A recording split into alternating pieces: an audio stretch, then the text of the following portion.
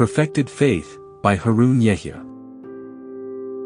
They believe in Allah and the Last Day, and enjoin the right and forbid the wrong, and compete in doing good. They are among the true believers. Quran, Chapter 3, Verse 114. Introduction. Allah sent down the Quran as guidance to man.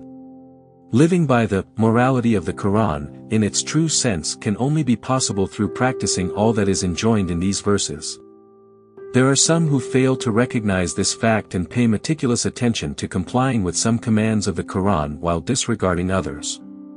They perform some forms of worship to the letter, yet fail to display the moral perfection of which Allah gives a clear picture in the Quran. According to such people, saying, "I believe in Allah alone is sufficient." However, in the Quran Allah warns people against this rationale. Do people imagine that they will be left to say, "We believe," and will not be tested? Quran, Chapter 29, Verse 2. This verse makes it clear that, as well as what he professes, the way a believer conducts himself must also prove that he truly lives to earn Allah's approval. That is to say that he must display the morality that he hopes to please him. That is the way to become a true believer. One's sincere endeavor to display the values that pleases Allah is the sole criterion of one's sincerity. There is a misconception prevalent among people about this. The majority of them believe that displaying the values of the Quran is a virtue peculiar to the prophets and the believers with moral perfection exemplified therein. This is simply not so. The lives of these people are exemplified in the Quran so that others may also adopt the same values and follow in their footsteps. In this way, Allah summons all believers to comply with the commands of the Quran and to live scrupulously by Islamic principles. When one sincerely follows the voice of one's conscience and strives for the cause of religion, one can live by the values of the Quran just as well as the true believers described in its verses. One verse reads, "Then we caused our chosen servants to inherit the book. But some of them wrong themselves, some are ambivalent, and some outdo each other in good by Allah's permission. That is the great favor." Quran, Chapter 35, Verse 32. As the above verse maintains, some people may either fail to follow the path to which Allah invites him and thus suffers loss, or some become the forerunners in moral perfection and hope for salvation. A believer of strong faith strives to attain the highest levels of moral perfection of which he is capable. He knows that he can please Allah and earn his love and pleasure only in this way. This is indeed the purpose of his existence on earth, to be able to earn the good pleasure of Allah and his consent through properly appreciating him. Everyone is responsible for aiming at moral perfection and striving towards that end. No boundaries limit such a noble human endeavor. Each believer who has a deep-seated faith in Allah and strives sincerely to draw closer to him can display this moral perfection and thus attain the maturity of faith. One of the purposes of this book is to define the perfected faith one can attain through turning to Allah for every deed, striving to earn the approval and friendship of Allah and displaying moral perfection under all circumstances.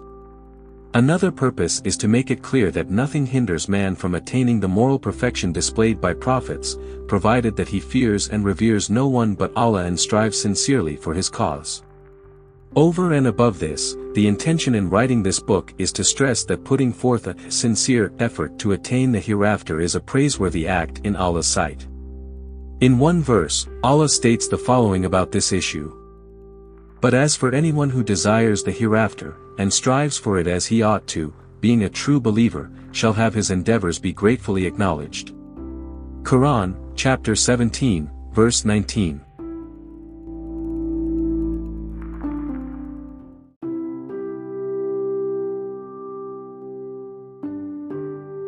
What is perfected faith?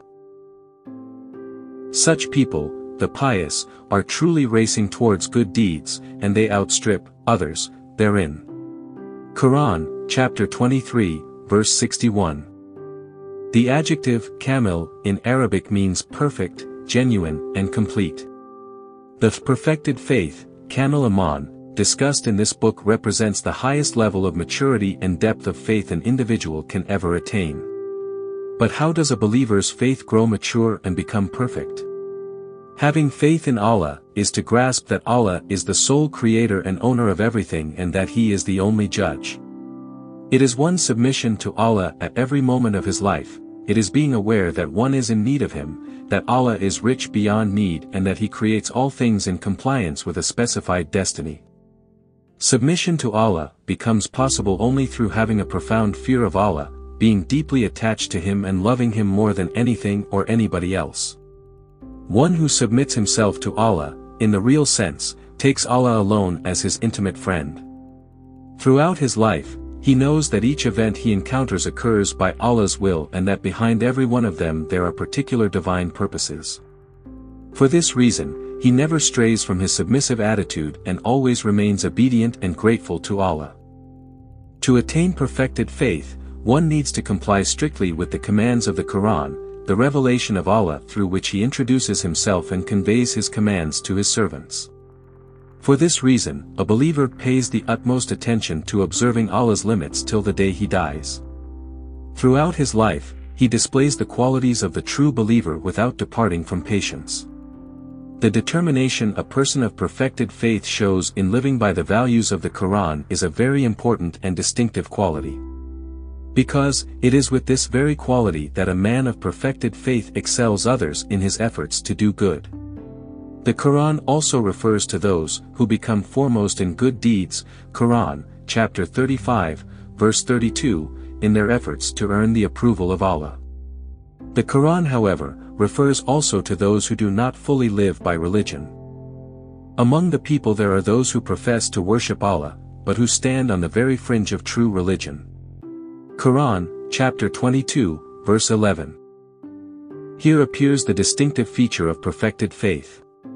Those who do not embrace faith wholeheartedly worship Allah right on the very fringe, while the people of perfected faith adopt the Quran as an essential guide for themselves at every moment of their lives. While insincere people stipulate certain conditions for keeping their faith, people of perfected faith are truly unconditional in their observances. The former group remain devoted to the religion and pretend to display the values praised by the Quran as long as they enjoy the blessings given to them and everything goes their way. Yet, whenever they are deprived of blessings or adversity befalls them, they simply turn away from religion or show disloyalty to it. The people of perfected faith, however, show an unshakable commitment to their faith and loyalty. The basic impetus behind this commitment is their assured faith. Assured faith is true acknowledgement of Allah's existence and the hereafter with one's wisdom, heart and conscience. Believers who possess this character trait are described in the Quran as those who have faith in what has been sent down to you and what was sent down before you, and are certain about the hereafter. Quran, chapter 2, verse 4.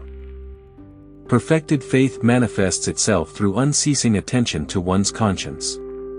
Conscience is a spiritual quality that engenders a good attitude and worthy thoughts, and helps man think straight and tell right from wrong. A person of perfected faith listens to the voice of his conscience under all circumstances. Such inclination ensures the morality and attitudes that comply with the Quran. The Prophet Muhammad, may Allah bless him and grant him peace, pointed out the importance of conscience in this way. A person asked Allah's Messenger, may Allah bless him and grant him peace, what is faith? He said, when a good deed becomes a source of pleasure for you and an evil deed becomes a source of disgust for you, then you are a believer. He again said, Allah's Messenger, may Allah bless him and grant him peace, what is a sin? Whereupon he said, when something pricks your conscience, give it up. Ahmad, of the alternatives he encounters, the believer chooses the attitude with which, he hopes, Allah will be pleased. He never stoops to baseness. The difficulties he encounters while displaying the ideal attitude never make him feel frustrated. He does not compromise the most appropriate attitude by being overtaken by the whims and desires of his lower self. An example from daily life will make this issue clear. Let's assume that a big factory is on fire. Beset with such adversity, the owner of the factory is faced with many alternatives. He may, for instance, remain inside and, mobilizing the workers, struggle to put out the fire. Another course would be to leave the building and save his own life without notifying the workers. Or, he can do everything to save all his workers and meanwhile call the fire department. All these alternatives may seem reasonable from different points of view. The conscience, however, guides man to the choice that would please Allah most.